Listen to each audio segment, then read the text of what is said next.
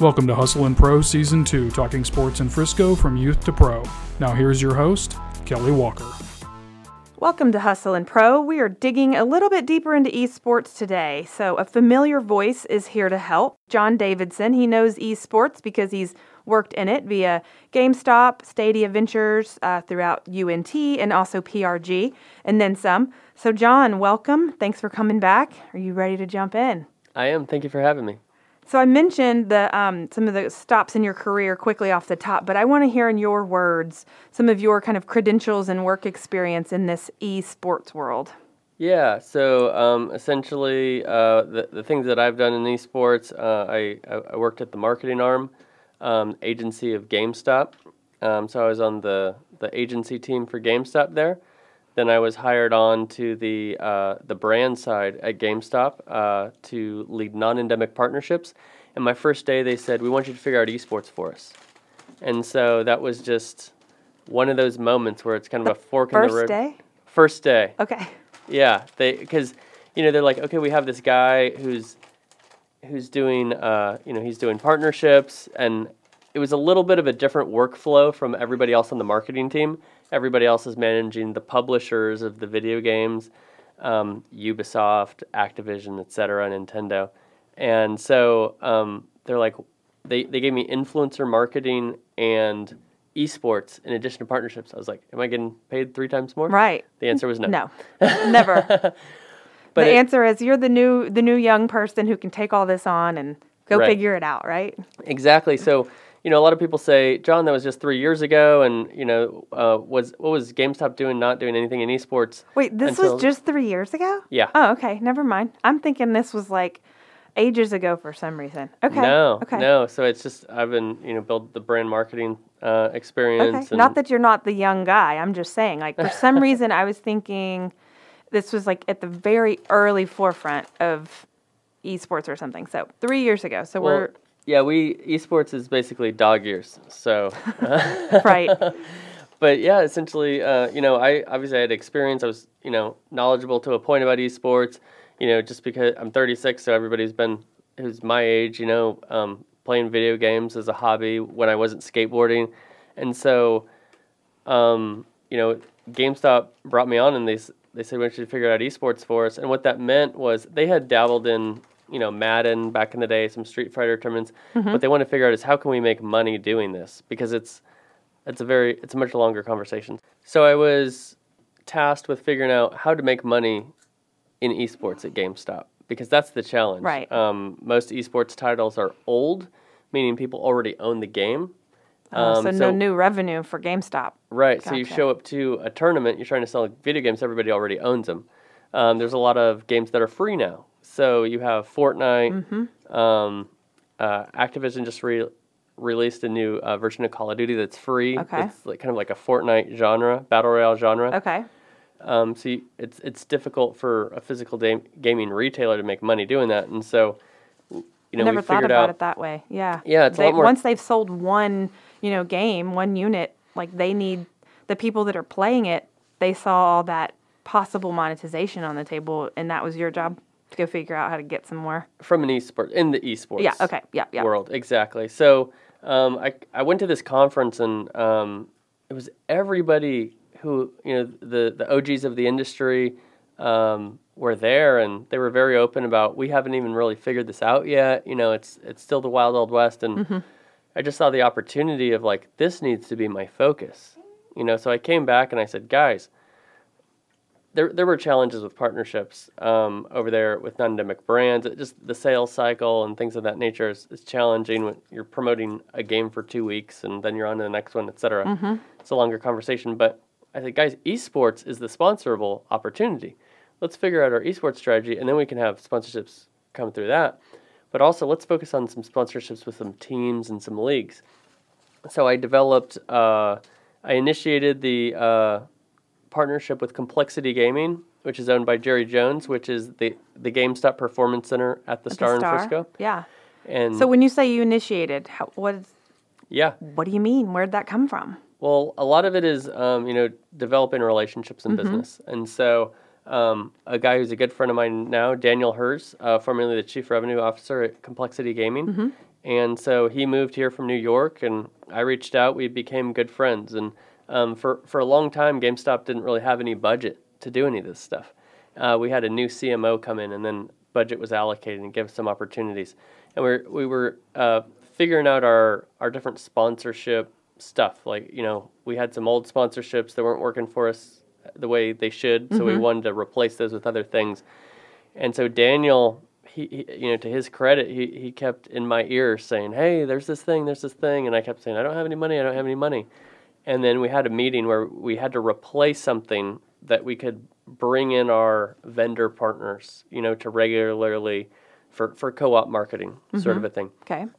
And so I said to my boss, I said, "So you're telling me you need something to replace this and we have budget to replace it?" And she said, "Yes." And I texted Daniel, and unfortunately neither of us have the text, but it was like, "Now is your moment," or something. Get on it, yeah. Epic like that. There's an opening. Like, exactly. This is the opportunity. Yeah, so him and I, we started working together one-on-one on, what this would be, what the assets would be, et cetera. Obviously, then brought in the bigger team, on both the GameStop side and the complexity side. Obviously, the leadership, the C-suite has to approve these things. So eventually it was these guys making the connections, but brought our CMO, our new CEO in to meet Jerry Jones and, have lunch with him at the Cowboys Club. And just a really cool experience. It was so cool to see something that's now so tangible. You can go to the Star in Frisco and you look up and you see the GameStop Performance Center, and and that's the one that faces the actual Star. Like the GameStop is in the building south of the Star, which is the same building as like Tri-Tip and the Blow Dry Bar at the bottom, all that. So when you're walking around the Star complex, if you leave the turf field out front, it's basically you'd almost walk into it. Yeah. Okay. In fact, Tri-Tip Grill is right under that sign, and they got so much free PR. Oh, because of showing the opening of GameStop. Yeah. Yeah, when we had this picture of the building with the sign up, and Tri-Tip Grill's right there. I need to go in there with a punch card. Yeah. Or go in there with, like, I think we generated, like 60 million impressions or something like that. I need to go in there and be like, "Hey, guys, let me get they appreciate discount or something." Yeah. But yes. One of the perks. Hey, they were there first, right? Exactly. They probably suffered through being one of the only, first ones. So now they benefited from a bigger name coming in above them. Big time. So like you said, it's a tangible thing that people are walking through now. Yes. So how long, what's the time frame when you and your buddy realized there was an opening and an opportunity from when it was actually a physical open facility? Or what is it called? I mean, is it an experience? I know. Well, but, from it being open, so it was closed to the public for a while because they had to build it, the inside. And then there's this, I encourage everybody who's listening to go in there, take your kids. It's an awesome place. But they have this really cool LED ribbon that like curves and does a loop and all this craziness. And it was a major challenge to get that built and to ship it in a way that wouldn't break and then install it. And so are we talking like a LED ribbon like you see on the Today Show, like in Times Square, that's like words are tracing? Yeah, it's programmable. They can have just about any type of words or graphics come across it. Okay, but you're saying it moves and bends and goes in different directions. Yeah, it starts in the floor. It goes up and it curves and then it goes up into the ceiling. Cool. Obviously, I haven't been in there yet. Yeah, I need to. You need to take a visit. So that took a lot longer than planned. They had to engineer how to develop that sort of a thing. So we did the deal, agreed on the deal. We had the sign put up. They're building the inside of it. It's their offices and their pros train there as well. And then there's a public opening area too. So there was, I want to say, a lot of pieces to it then, between initiating versus having the sign up was maybe 6 months, something like that. Yeah. 6 to 8 months, I would say. It's quick. And then, but from then to it actually being opening, that may have been another 6 months, something like that. But we had a grand opening there. Super cool. It's literally the best training facility for esports in the world. So for that to be right here, people can go in and experience it. It's really impressive. So I say, wow, it shouldn't surprise me because it's a Jerry Jones project. So that's kind of how he rolls. He's going to build the best thing that can be built at that time, right? Exactly. That's what's to be expected when you're working with Jerry Jones. You're right. And so in addition to that, we did deals with Team Envy, which is based here in Dallas. They own the Dallas Fuel. They have the Dallas Empire teams. They've got a number of other global teams as well. We did deals with Infinite Esports Entertainment, which is no longer, but at the time they owned Optic Gaming and the Houston Outlaws. And then we also did deal with Match Arena, which is an online tournament platform. The goal there was to help enable and fund the grassroots level of competitive gaming by funding prize pools, and GameStop kind of getting credit for that from the community. And There's so many levels, right? Like that's very grassroots. Big time, yeah. But then you're also probably working on the higher level stuff. We think about like TV deals when we hear about NFL and MLB and NHL, all the big money that's in sports is all really funnels through the TV deals. I mean, I don't think esports is dealing with TV deals in that nature, but it's all more streaming, or is this where YouTube comes in and the streaming companies that you're doing those big, when we're talking like the biggest deals, is that what it is like streaming and digital deals? Well, so you're exactly right that traditional sports have media rights deals and esports does not. Okay. And that's a big challenge. This is one of the reasons, one of the things the Esports Trade Association, which I'm the president of, is seeking to help with these things. But monetization is a big challenge in esports. Currently, the number one source of revenue is sponsorships, and a lot of non-endemic sponsors are having a tough time generating a financial ROI from their sponsorships. It's hard to track. It's hard to track. It's also, what are your goals? It's more of a brand marketing play, right. And it's a longer term play. So I tell people, esports it's a great opportunity for investment and sponsorship, but it's a great long term opportunity, and it's a better opportunity for global teams. Global brands, because esports is very global, and it's actually the majority is international. That makes sense. What we have seen is that Overwatch League and Call of Duty League have local franchises, so esports has not typically been tied geographically, and so it's actually grown the opposite way of traditional sports. So traditional sports, you and I start a game, let's say it's home baseball, teams, right? Home teams, national, domestic, global, right? Esports initiated in South Korea, and then it grew, but it grew online. And so you have a number of these tournaments but they were not determined by home teams. They're determined by either what's convenient or where the community is. Like a host venue or something. Exactly. Not so much where the players are. Exactly. And That's so fascinating. Yeah, so Overwatch League, which this is their third year. Yeah, I want to talk more about that. Yeah, they actually started doing franchises. And so they have 20 global franchises. There's 11 in the U.S., there's 2 in Canada, and the remaining are in Europe and Asia. And then Call of Duty League started this year. They're both owned by the same publisher, Activision Blizzard. Okay. And so in the esports world, a big difference between traditional sports and esports is that the publishers own the IP, the intellectual property of the game. So the NFL owns the IP of the NFL and the word Super Bowl and things like that. That's why you see like big game celebrations. We all know that. Yep. But they don't own football.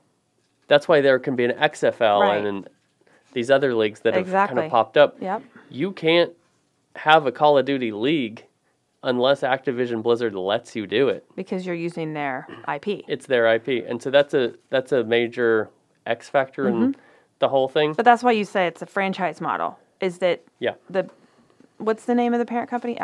Activision Blizzard. Activision Blizzard says, okay, we'll grant you the rights to have your team within our league.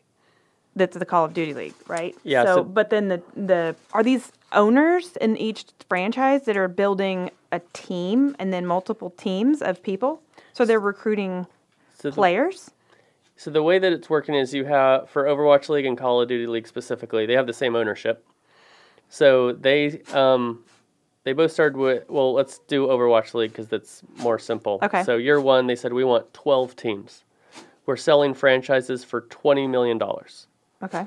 And I remember some people have told me before, they said, John, why would anybody buy an esports team for $20 million? It's like, well, look up the lowest cost of any traditional sports franchise. Right. And that's about 14%. of the and be a flash sale for exactly a major league franchise. So if this is the future, it's pennies on the dollar for investors, and this is what they're always looking for, right? To be ahead of the trends, and Yeah. Are there? Oh, I'm interrupting you, but come back to it then if I need to. But I'm curious: are there traditional sports owners that are buying into the esports model? Big Surely. time. Yeah. So, Anybody I'd know? So Overwatch League. So if I'm just going off the top of my memory here, but the U.S. based teams, there's the San Francisco team, San Francisco Shock. They won the championship last year. Andy Miller owns an organization called NRG, which is an esports organization. Esports organizations are structured like college athletics. So let's say UNT has a football team, a baseball team, a basketball team, right? NRG has a Overwatch League team, a Call of Duty League team, etc., right? Okay. And players don't play more than one game. They play that game. They're focused on what Exactly. they're the best at. Right. So going back to your question of traditional sports ownership, Andy Miller is part owner of the Sacramento Kings. In fact, NRG has a number of professional athletes who are invested. So like Alex Rodriguez is invested. I think Jennifer Lopez is invested. Okay. Marshawn Lynch, I believe. Shaq, I believe. Robert Kraft, he's known for having one of every type of team. Yep. He owns the Boston Uprising, which is the Overwatch League team in Boston. The Miami team, Florida Mayhem, which I was going to be there this weekend, but it's canceled. Their ownership group is part of the Miami Heat. Okay, so they're getting on board. These are people, like you said, when the regular everyday guy says, "Why would I invest this?" Those guys aren't asking that question. They understand it because they already have the traditional investment model. And so this to them is just sort of a lower risk option. Like you said, if this is the future, they're getting in on the ground floor of building these companies that are going to have teams and leagues under their umbrella. Yeah. And they can set up the infrastructure probably fairly easily. And they have a unique perspective. So the reason why, so it's been about 4 years now since in the U.S. esports really blew up.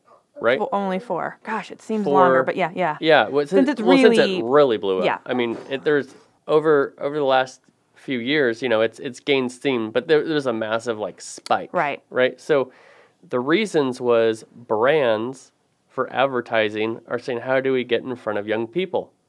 Well, they're not watching traditional TV anymore. Right. And they're not going to traditional sporting events. They're all playing video games. Yep. And so, these pro owners, they also have a unique perspective. My son is in here, and he is having a wonderful time. So if you hear him, that's Johnny. So these traditional sports owners, they're seeing attendance decline, right? And they're also saying, how can I get young people to be fans of my team, fans of the league that we play in, etc. So it's the same question from two major parties that are also connected, right? Sponsors and teams. And so everybody's playing video games. I always say esports has made gaming sponsorable. Because if you look at esports is a microcosm of video games as a whole. Gaming itself is kind of like you said, going back to one retail purchase, and then you kind of not lose your customer, but if it was just the gaming, you wouldn't have as much access to an audience. The other thing, esports made that part happen, right? That's part of it. The other part of it is engagement. Most video games are not competitive. And in fact, some of the biggest games in the world, in fact, 2 years ago, Red Dead Redemption 2 was Call of Duty's kind of the biggest seller every year, kind of on average. And so Red Dead Redemption 2 was right up there with it. And it's a game where you're in a Western countryside riding around, independently, right? Exactly. Yeah. So how does a brand outside of the release of the game interact in this thing that millions of people are playing? Well, esports has sponsorable assets that brands look at that and they say, oh, I've got events, I've got leagues, I've got teams, I've got content, etc. I recognize those things.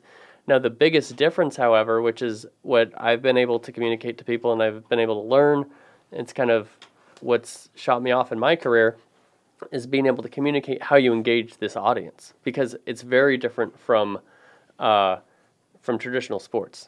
In fact, I call it a healthy skepticism. And it's funny because I come from the skateboarding world, which we skateboarders don't want anybody in our space. And it's actually unhealthy skepticism in skateboarding. It's like, we'd rather be poor. We want to be hated on. We want this to ourselves. We're countercultural. Get out of here. You don't belong here. You're not one of us. Keep it your thing. Keep it naturally skateboarding. Yeah, and don't mess with it. Right, and it has stunted the growth of the skateboard industry as a result, for better or for worse. If you want to keep it pure, it's for better. If you want it to grow, it'd be for worse, right? But gamers, I think they have a great balance.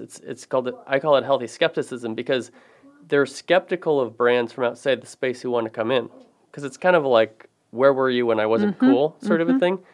But if they activate in a way that adds value to the community, and there's a number of ways to do that, then they embrace it and they champion them like nothing else. And so I always use the example, you've probably been to a Dallas Cowboys game, I'm sure. Yep. And so they have an Albertsons blimp that flies around in there, right? Yeah. And, I've been up there and seen that, and you see that and you think, oh, that's kind of fun. You're not like, what right does Albertsons, what are they doing here? They have nothing to do with football. Right? No, you're just like, oh, cool, Albertsons. Yeah. Oh, that blimp's kind of fun. But in gaming, it's like, hold on, you're not part of us. Yeah. What are you doing? And so there's a number of ways to add value, whether it's, I always tell brands, if you want to be in esports, it needs to, the experience, whether as a fan, as competing, unique experiences or content, need to be better as a result of your brand being part of it. You can't just hitch your wagon to it and then you're gaining awareness because of your logo. Yeah. You're going to get blacklisted, and this is a very digitally savvy, vocal audience that is going to let you know. You out. Yeah. Yeah.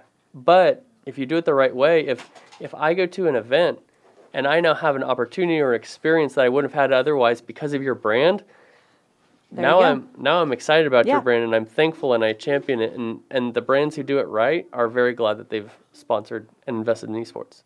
They're kind of authentically merging in with it, because like you said, they're probably territorial. Like the gaming community is territorial. They're protecting what they've built, and they don't want outsiders coming in and trying to change it, or I don't know, not be authentic and with their audience. So okay, so I want to clear up kind of things like gamers versus streamers and how they're both kind of being successful right now. So, I mean, when I think of gamers, I do think of the people that are playing the game and other people are watching them. But are gamers and streamers totally different segments in esports where their gamers are competing and streamers aren't?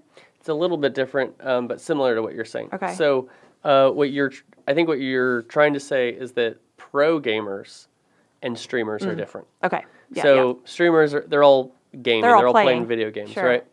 So, but streamers and pros are two different types of people. Okay. And so streamers can be playing competitive games like Fortnite, or a lot of esports titles are popular, and so people want to watch these guys. They're the best in the world. They're entertaining personalities. You're also learning based on what you see them do and how they're doing it, etc. And some pros stream, but not all streamers compete. Does that make sense? Yeah. And so, you have some pros, a big part of streaming, it's entertainment is what it comes down to. And so you have some pros who it's the same thing in traditional sports. They just don't have engaging personalities. They're introverts. And so you're not going to have an entertaining stream. But you could be really good and competitive. You could be great and win and beat everybody. Right. And then what we're seeing on the streaming side of it, which is really interesting, so you do have streamers who compete. Like you'll have the Fortnite World Cup, Ninja, who's kind of the best known guy. He competed in that. He lost money taking time off streaming to go by compete. Competing. Because does he win? He might not be the best. I mean, whether it's him or somebody else. Well, the best streamers might not be the best players. You're exactly right. So it's very it's a tough decision, because it's like competing. Everybody wanted to see Ninja compete because he is one of the best players, right?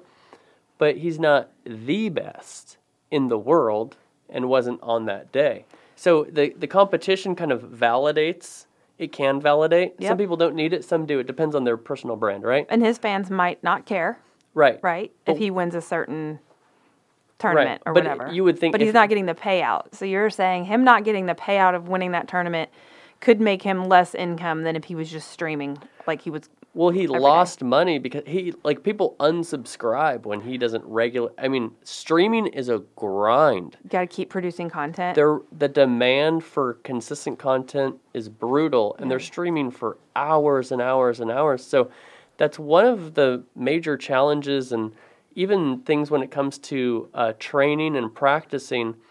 One of the biggest reasons for people ending their pro careers is burnout. And a lot of it is that the way people have trained historically is they're playing video games for 14 hours every single day. And there's a number of things. Number one, you get tired of it over time. We know in the professional world, just sitting at a desk is not great for you, right? So in the same way, sitting at a desk playing a video game is also not great for you. Right. And while it's not as physical as, football or a contact sport, anything you do that's repetitive with your body wears down, right? Especially if you're not doing it in the right, with the right Positioning form. yeah. And so that's why we see injuries develop and things like that.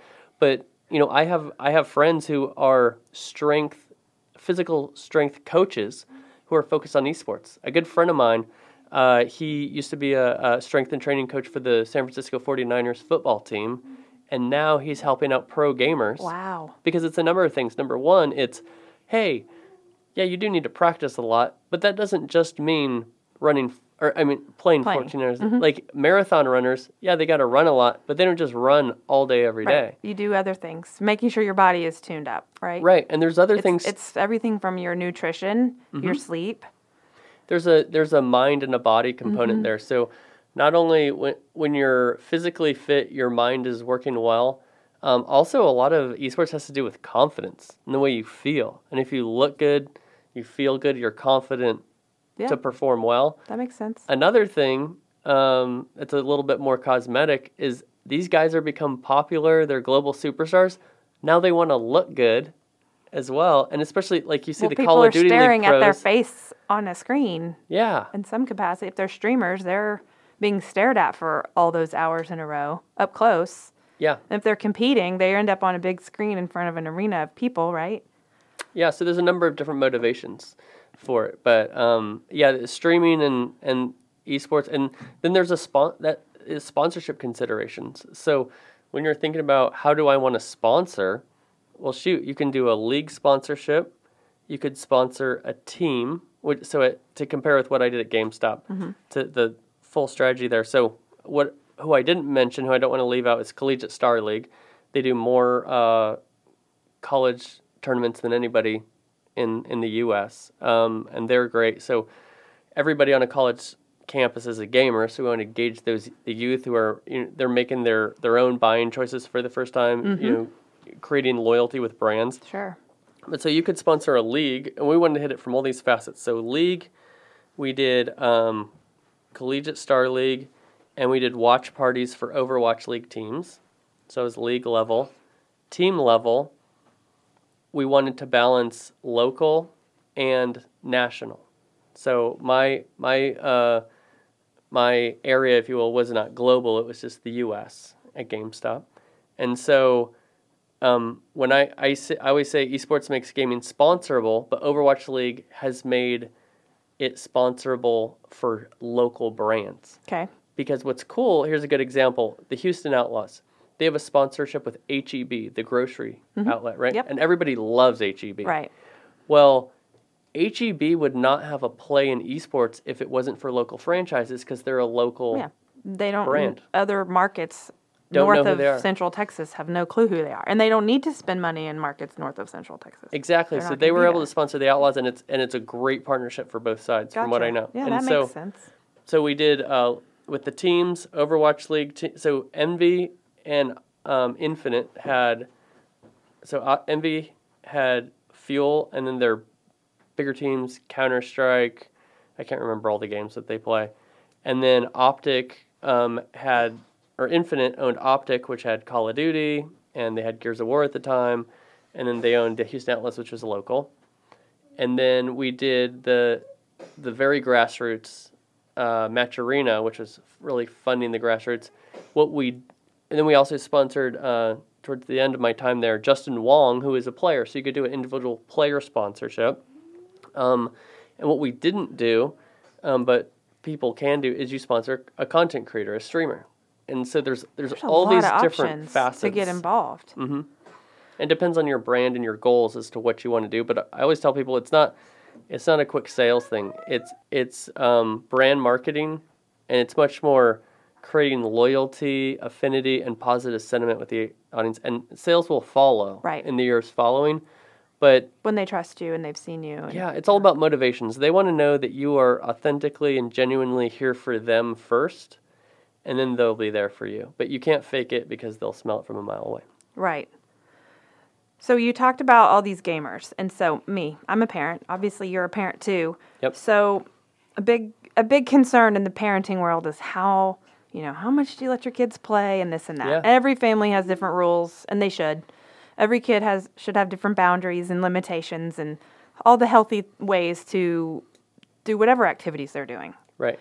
Because I think you can just get just as much overkill and overuse in an outdoor traditional sport as you can being in a room playing video games. So it all needs limitations and healthy boundaries and balance with everything. Exactly. Everything. Yeah. Yes. Because just as I don't want a kid playing 5 hours of video games every night when they're under 10, I wouldn't want them also playing 5 hours of soccer every night. And that's all they do all the time because they'll get hurt, Sure. overuse and injury and things like that. But anyway, so if that's your kid and they're going to do it anyway, and you've set your limitations and they're good, what's your take on it from being inside the industry? What are some tips or advice? Like if you're the parent of the kid who might actually be really good at this and might want to continue doing this, what do you do? What do you say to them? Yeah, so there's a number of things. One is, when I was growing up, you could keep your kids from playing video games at all, other when he goes over to his friend's house or whatever. But it wasn't a fabric of their social network, of their social experience in school. When, I'm 36, so when, I was in high school and stuff, it wasn't, it didn't have anything to, you don't have this skin in the game, or, you're not playing this, or your status isn't this, that, it was your clothes and, are you on the baseball team or things like that, right? Right. Now, I don't think, kids in junior high school, I don't think you can keep them from playing video games at all, completely. And I don't think you would want to, because it's such a part of the identity and everybody's doing it. And, you could be enabling your child to be bullied or an outcast. That wouldn't be your goal, but that would be the result because it's such an important, intricate part of young people's lives, right? So when you look at that, you say, okay, what are the positives? Because, as parents, we want to keep our children safe, first and foremost, but oftentimes we fear what we don't understand, right? So understanding, number one, what are some of the games that are okay to play? There's some games you don't want your kid playing. Right. There's appropriate levels of within each game. You have to investigate that a little bit. Sure, as a parent, you need to know what they're playing. That's exactly right. 100%. That's first step. 100%. Before the boundaries are set, you gotta regulate. Just like any movies you're gonna let them watch. You're not gonna put them in front of a TV screen watching rated R movies until they're old enough to be able to handle that. Exactly. Sure. And screen time with TVs, same thing with screen time with games, right? You don't want them sitting in front of the screen all the time. But there are a number of skills that relate to the real world and can help them both in careers outside of gaming, but also the infrastructure of the gaming esports world has created career opportunities the same way traditional sports do. So I'll go into that first, and then I'll talk about the benefits. But the cool thing about if you are a big football fan, you can work a number of different types of jobs or careers and work for a football team or the NFL, right? You could do HR, you could be in partnerships or marketing. Media. Media, you could be a strength and training coach, you can be a graphic designer, broadcaster. AV, yeah. I mean, it's right. Every type of, well, not every, lots of types of career options can still stem around that sport, sure. 100%. So in the same, so people who, 0.3% of the population go pro in something, I think it is, something like that. And so what's super cool about young people who are passionate about gaming and esports is they can pursue that passion without having to be a pro. And even if you are a pro, you continue to work in that industry as a result. So that's super cool. Number one is for parents to know this is not a complete waste of your kid's time. What he's becoming passionate about, he can still, when he gets older, get into marketing, get into business, get into graphic design, etc. And, he's able to have a path because he understands the community and he's part of it, right? Yeah, in and around that esports. That part's not a waste. Yep. Now, there's also benefits, and there's things outside of esports and gaming that they can take advantage of. So I was meeting with a gentleman from the Marines yesterday, and he's helping to craft the Marines sponsorship and partnership approach to esports, right? So we're just sharing some insights there. And one thing is, when it comes to pilots, there's a lot of skills that translate from using a controller, the hand-eye coordination, being able to work across multiple monitors and screens. Yeah, you think of the simulation process. That's how they train. Exactly. To be a real-life pilot is simulators. Exactly, right. And you see, drones, a lot of, warfare is now drone warfare. And so I do know that our military is short on pilots and things of that nature. And so to have young people to say, look, you guys have this skill set, and it's a developed skill set. Have a career opportunity in the military, which can also now create educational opportunities for you as well with those incentives, right? Yep. The other thing, too, I was talking to a gentleman with eFuse, Patrick Klein. They do a great job of connecting young people with opportunities in esports and doing that sort of a thing. And he shared a stat with me that I'd never heard before. So esports clubs have been developing in college. Now they're developing in high school. What he told me is that 80% of kids who are in these high school clubs, esports clubs, 80% or more, it's their first extracurricular activity.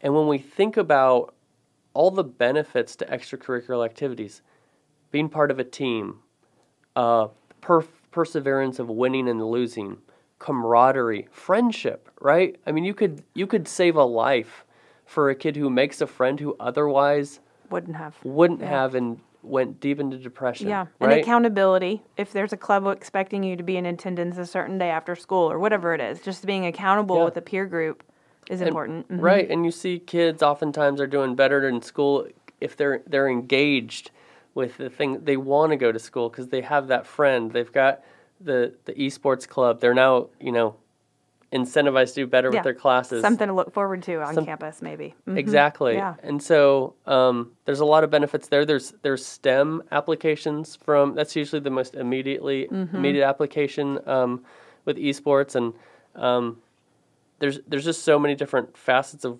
there's the technical part of it. There's the game development part of it. There's a lot of stuff with computers that's obviously it's the current, but it's also even more so the future of careers. And so if you can have kids are familiar with robotics, who are familiar with technology, who are comfortable with it. I mean, even when you go beyond that, all of the hands-on stuff, I mean, I bet you there's lawyers who specialize in contracts and sponsorships that you probably deal with and work with. And you mentioned the health and sports science side of it. So it's even beyond people that are, hands-on touching the sport, but just the business structure of it. And I know you talk about that too, is the importance of an underlying knowledge of business. Yeah. So it's not like these kids should just, if they are going to be the player, maybe even if that's their, like you said, that's the smallest probably opportunity for you to actually be the player. But no matter what your interest, piece of it is, you agree that it's super important to have a business background so that you're not just a talent piece of all of this big 100%. Business happening around you, right? Yeah. In fact, in my skateboarding career, I was able to go I had a certain level of success based on my abilities on the board, and that probably went a little further due to my understanding of sponsorship and things of that nature. But I've had some unique experiences skating Rob Dyrdek's Fantasy Factory, skating courses for Street League skateboarding that only the 20 best skaters in the world skate, being featured on the Barracks, the world's most visited skateboarding website. I've done these things because of my business career. Much where I would, if it was only regarding my talents on the board, I would have never had those opportunities. You wouldn't have. Right. You'd have missed them. And so, in the same way, when young people, let's say, who have a passion in esports or gaming, if they have a background in business, they're going to have more opportunities to do what they're passionate about. The other thing, I always put it pretty plainly, is a background in business enables you to understand how to make money doing what you love, or understanding that what you love doesn't make any money.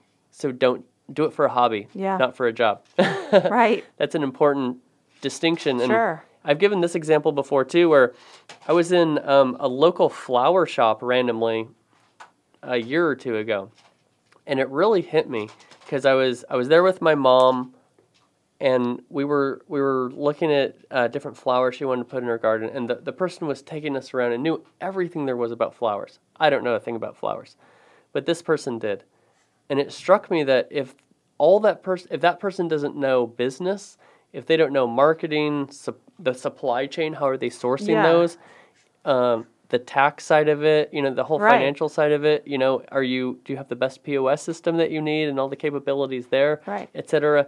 You could be the most knowledgeable person about flowers, and you're going to go out of business. You're just going to talk about flowers all day. Exactly. No one's going to know or find you, or, you can't. It goes back to monetizing. 100%. Yep, and running the business part. Right. And so it's great to partner those people, but that doesn't mean that you need to, I don't think college is for everybody. I went to Sacramento State University. I got a tremendous education. I'm so glad I went. I thought I was going to get my piece of paper and get my ticket to the world. Mm-hmm. I learned so much. I do know in graphic design and some of these other things, college is not necessarily necessary. But what I would say is, regardless of your background getting a marketing or a business degree, or whether it's interning or just being mentored on the business side of something, at least fill out that side of your skill set and your understanding so that you're seeing both sides, because it's going to be a huge benefit to you. Yeah, that's great advice. Learn it. Yeah. Right. Learn it so that you can get the most out of the passion, the part that you're passionate about. Fantastic. Well, thank you for the peek behind the curtain of esports. There's so much more, I know, to learn. I feel like we just scratched the surface yet again. And it's still growing, and there's so much momentum in esports. So I'll always be trying to catch up and learn more and more. But thank you for joining us today and giving us some insight. My pleasure. Thank you for having me. Thanks, everyone, for listening. So subscribe if you haven't already, and we'll see you next time on Hustle and Pro.